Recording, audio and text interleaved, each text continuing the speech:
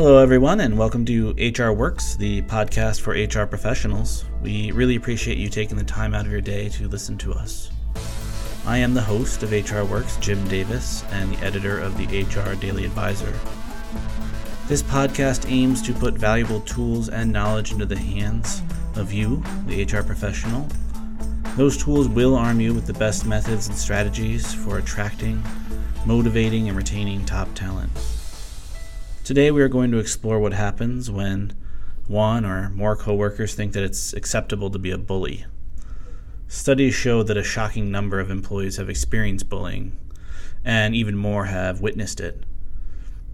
This problem has a powerful effect on organizations. It affects everything, including engagement, retention, and mars a company's culture. The way that organizations deal with bullying plays a critical role in whether the damage that has been done can be stopped and repaired, or if it's allowed to continue. Our guest today specializes in building positive cultures and also in confronting workplace bullying. Catherine Mattis Zundel, MA, SPHR, SHRM, SCP, is a strategic HR consultant who partners with clients to build positive cultures. For over a decade, she has assisted companies ranging from Fortune 500s to mom and pop shops, as well as the military, nonprofits, and everything in between. She is a regular contributor to Forbes and has appeared on NPR and CNN, and in USA Today, Time, Psychology Today, and many other major news venues as an expert. Her first of 3 books was hailed by Ken Blanchard as the most comprehensive and valuable handbook on the topic of workplace bullying. And Catherine is one of the founders of the National Workplace Bullying Coalition. So let's jump right in. How did you start working in the field of workplace bullying? It's pretty niche. Yes, it is indeed. So I was the director of human resources for a nonprofit organization over a decade ago and found myself working with a bully. And this person was also a director. So, he was my peer, not my boss. We both reported directly to the president. And he just was hard to work with. He yelled a lot. He definitely tried to micromanage the entire office, not just his own employees, tried to micromanage me.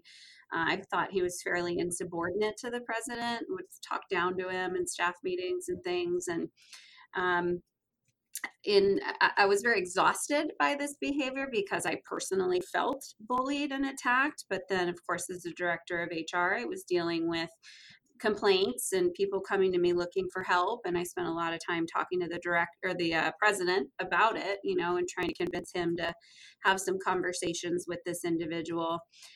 So as exhausted and frustrated as I was also sort of intrigued by it because all of us in the office were essentially allowing this person to act that way. Nobody would speak up and tell him to knock it off. And so I started getting my master's degree, which I had planned on doing anyway, but just really found myself interested in this topic. And as I was writing one of my first papers in grad school, I came across the phrase workplace bullying and discovered that there were 40 years of academic research on it from around the world. And, it was nice to know I wasn't crazy and that my boss's reaction was pretty standard according to the research. And it just went, all downhill from there. I was really fascinated by what I was reading and also experiencing at the same time. So in some ways it was therapeutic to research this topic while I was dealing with it and kind of get an educational background on it. So I kind of joke my master's degree is in workplace bullying. That's an interesting start. When I always hear things like this, I always wonder, what that person would think if they knew that they created this whole enterprise really. What can you define workplace bullying for us? Give us some examples and maybe just go over some of the statistics. Sure. So there's a lot in that question. So here we go. So workplace bullying is essentially psychological abuse at work, and it creates a power imbalance that is unhealthy for the target. And causes a lot of damage for the target, the witnesses of this behavior, and also the organization. So, and also, I'll just say it's very similar to harassment. In my opinion, the behaviors are the same. The only difference is who you aim them at, right? So all the stories about harassment fall under workplace bullying as well. It's just, if you aim them at someone because of their protected characteristics, then that's illegal, and we call that harassment. I always like to explain workplace bullying using 3 categories of behavior. And so the 3 categories are aggressive communication, humiliation, and manipulation. So just to give you some examples of that, aggressive communication, certainly anything that we all can see and look at and kind of say, hey, that felt aggressive. So, sending a nasty email or yelling at someone or getting in their personal space or using kind of aggressive body language, that's the first category.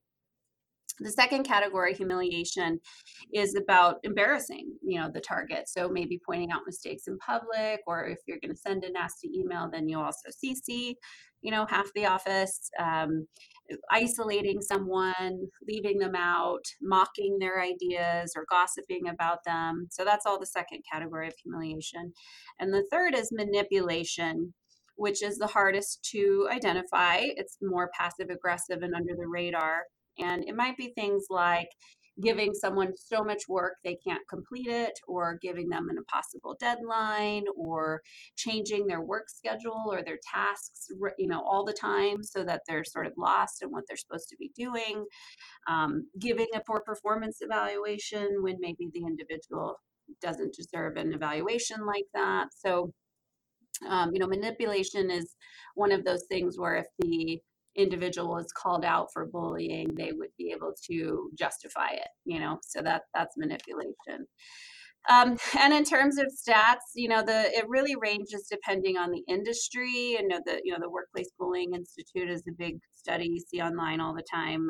Their study found that around 35% of people feel bullied at some point in their life. I've seen studies in certain industries from other countries that have put it as high as 70%. So, Wow. it's a lot. And I guess I could say, in the end, with all of my 10 years of doing keynote speeches and being out there in the world talking about bullying, a lot of people come to me and say, I've been bullied, I've dealt with it. So I do feel like, just in my conversations over the last decade, a lot of people have been telling me their stories about it. So it's prevalent. You mentioned that harassment and bullying are pretty much the same thing. Could you just briefly elaborate on that? Yeah, so harassment includes, aggressive communication as well. We're talking about that hostile work environment, right? So, racial slurs, or mocking someone online, or, getting in their personal space. Of course, sexual harassment can include blocking someone or even assault.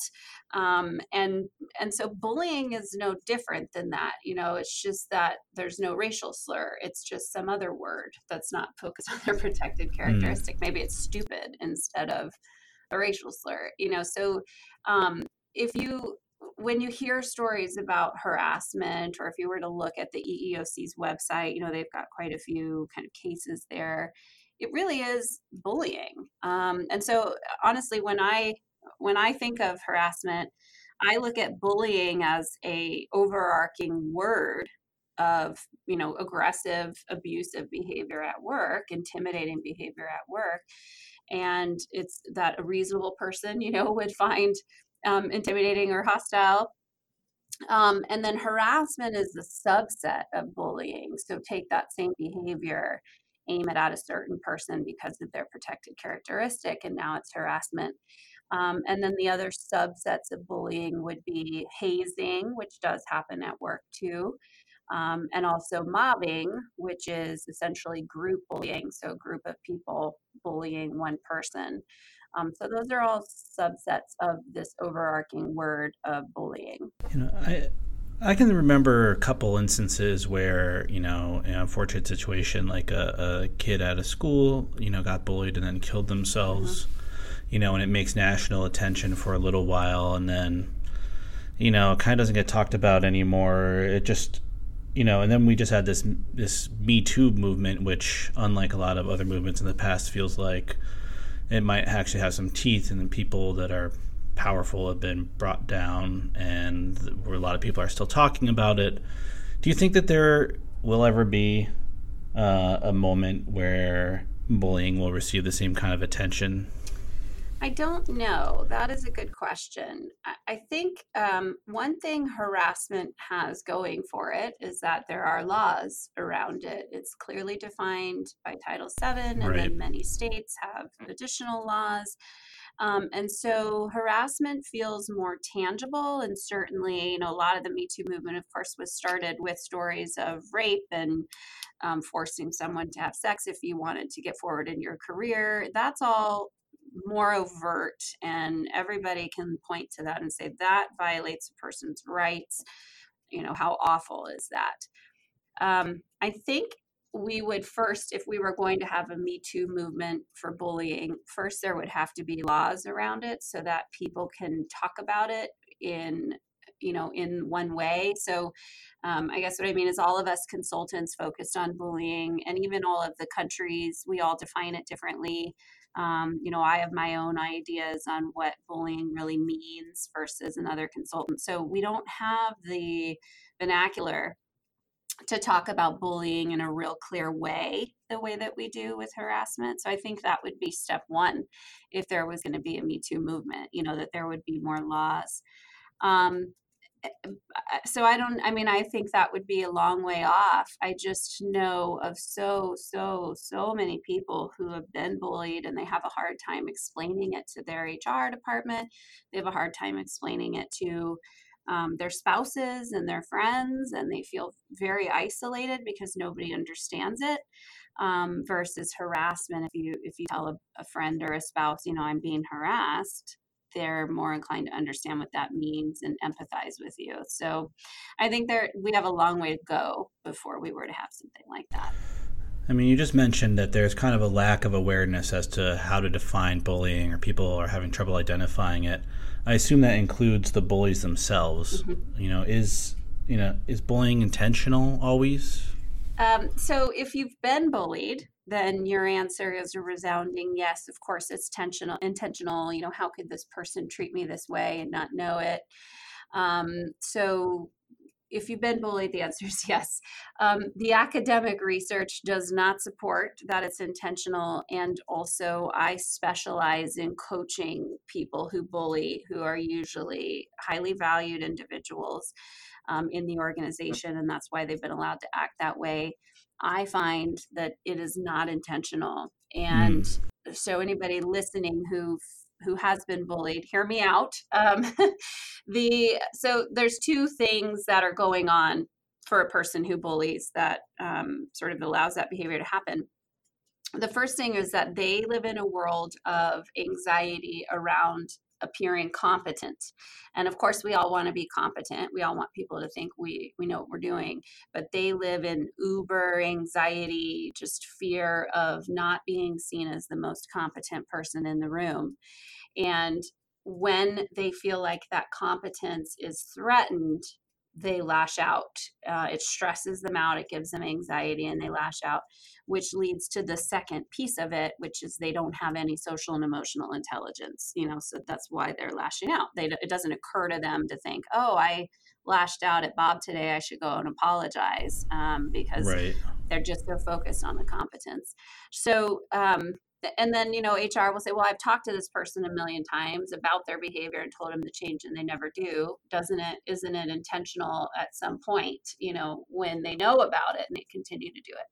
And the answer is still no, it's not intentional, because they don't understand. They don't have any social and emotional intelligence. So if you say people are hurt by your behavior, they don't get it. They're like, well, I'm just holding them accountable. What's the big deal? Yeah, that's and it's a good lead into the next question. So people aren't aware of it, or maybe they are aware of it and they don't know how to change. I mean, is there any hope that these people can change? Yeah, for sure. With the right coach, with a coach like me. So what I do when I coach these individuals is to interview people that work with them, and I ask a very specific question related to their behavior. Could be a question, but then I'd have to kill you. But Hey now. so basically, when I first meet the individual I'm going to be coaching, I ask them for names of people who can speak to this perception of them. I'm here because you're perceived as too aggressive. Who can tell me about that? I want to understand what that looks like so that we can look at strategies. And so I collect this feedback and we go over it. And of course, I make it so it's anonymous. So while they know, who I interviewed, they don't know who said what. And they are very interested in changing, because what the feedback reveals is that while everybody thinks they're very technically savvy and they're really good at their job, they think this person is very bad at relationships and leadership. So they realize, they live in this world of wanting to be seen as uber competent, and they get, a 20-page document from me that basically says everybody you work with thinks you're wholly incompetent at leadership and relationships. And so, that inspires them to make a change. And so then we work through strategies about, how can you hold people accountable without being so direct, or, causing people to be afraid of you, or how can you get your point across without causing this perception. And it works. So I re-interview people about 4 months later and find that this individual has really been able to change. And I'll just add to, does that change last forever if the organization continues to hold them accountable? Sure, it does. And I've had one client, actually, she contacted me about a year later, and she said, my employees are telling me I'm falling off the bandwagon. I need us to re-engage. Mm-hmm. Can we coach a little more? And so she had started to revert to her old ways, but the fact that her employees felt comfortable to tell her speaks, volumes for the relationship that she built between, when I first met her and her coming back around. So they're not psychopaths. These individuals are just really focused on creating success and goals, and they care very much about the organization. And they've somewhere along the way forgotten that people are important and you have to care about them too. Yeah, it's interesting that you bring in the people that are around them. It kind of makes sense once you describe why you do that. But I guess I wanted to ask you about how contagious bullying is. How does it affect the people around them? Yeah, that's a great question. So people, if you have a leader who bullies, you'll have a variety of responses. So yes, absolutely, it can be contagious. And some people will pick that up and they'll go and bully the people that report to them. And in fact, I'm coaching 2 individuals right now where that's kind of occurred. One individual picked up what his boss was doing. I've coached another individual who would tell me his CEO acted this way, and so he was just kind of following suit. So yeah, it can absolutely be contagious. Others, however, instead of picking it up and integrating that behavior into their own behavioral repertoire, others will certainly feel very damaged by it. And the damage that workplace bullying can cause is quite severe. People can get depressed, anxious. Of course, they're stressed out, and we all know that stress causes physical harm to our bodies. Lots of research finds that people get PTSD from being bullied at work. So there's a variety of reactions. Some people may just say, it doesn't bother me. I see it, but I don't care about it. So there's a variety of repercussions. But yes, indeed, some people may decide to start acting that way too. What steps do you think an organization should take to end bullying? That is a loaded question. There are a lot of steps. So, one of my problems with the Me Too movement is I think obviously, there's a lot of problems with it. One of my problems with the employer advice being given during the Me Too movement was we missed a real opportunity to change the paradigm around harassment and how to solve it. And unfortunately, one of the problems that the training that many states require now around harassment is that employers have come to believe that the harassment training is all that's needed to solve harassment. And so similar, and I'm saying that because it's similar to bullying, where I'll get calls from organizations who ask me, can you come do a training on the topic of workplace bullying? And I'll say, sure, what's going to happen after the training? Do you have a policy in place, or what's the deal? And, it becomes clear that it's just kind of a CYA. People are complaining about bullying, so let's do a training on it. And I actually won't take on those trainings because all that'll happen is people will be more ticked off, that they had to sit through a training about bullying when everybody knows it's, the VP that's the problem, or everybody knows it's, Right. so they're not getting anything out of it, and they end up just being more angry. And so I actually don't take trainings on unless it's part of a bigger plan. So to answer your question, organizations should start with a climate survey, both with harassment and bullying. Start with a climate survey. If you get a complaint about bullying or harassment, I can almost guarantee 99.9% of the time other people feel that way too. They're just not talking about it. So doing a climate survey will really help you understand, what the prevalence of it is and how damaging it is. And then from there, you can take those survey results and develop some plans to resolve what you saw in the survey. So when I work with clients, we do the climate survey first, and then we work with leadership and also some employees to create a strategic plan that's focused on culture. So harassment and bullying happen because the culture has allowed it to, right? The culture is such that this behavior has been okay. And so really the bottom line answer to your question, what steps does an organization need to take to end bullying? The answer is they need to change their culture. And, you kind of brought up like when sometimes it's the VP, and we talked once before, and I wrote an article about that, and I'll include a link to that in the description below the episode. But what happens when the CEO is the bully? When the leader, the person is making all the decisions?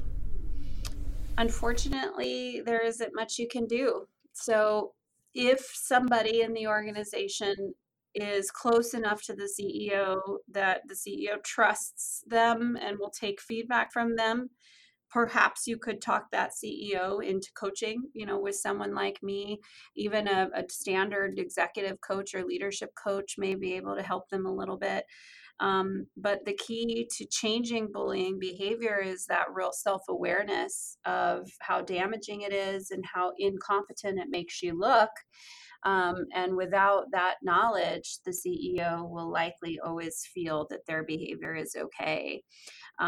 So I often, I speak at HR conferences all the time, and I get that question a lot. And my answer is, unfortunately, if you don't feel you can get through to the CEO about their behavior, then you should quit because they're not going to change. And I hate that answer, but unless someone can help the CEO become more self-aware, it's not going to change.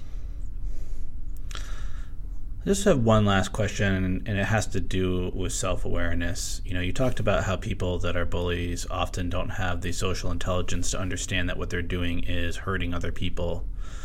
Is there anything that someone, can do to diagnose themselves, to say, wait a second, maybe I'm the bully? Yeah, actually, I have an article on my LinkedIn profile. I can send the link so you can post it there. It's my most popular article on LinkedIn. Are you a bully?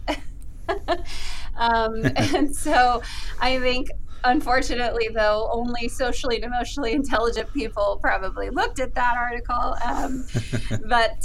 Yeah, I mean, I guess the answer is if people are telling you things like, I feel like you're too direct, or, I felt like you yelled at me yesterday and I didn't like it. If you're getting that kind of feedback, then certainly you need to take a look at yourself.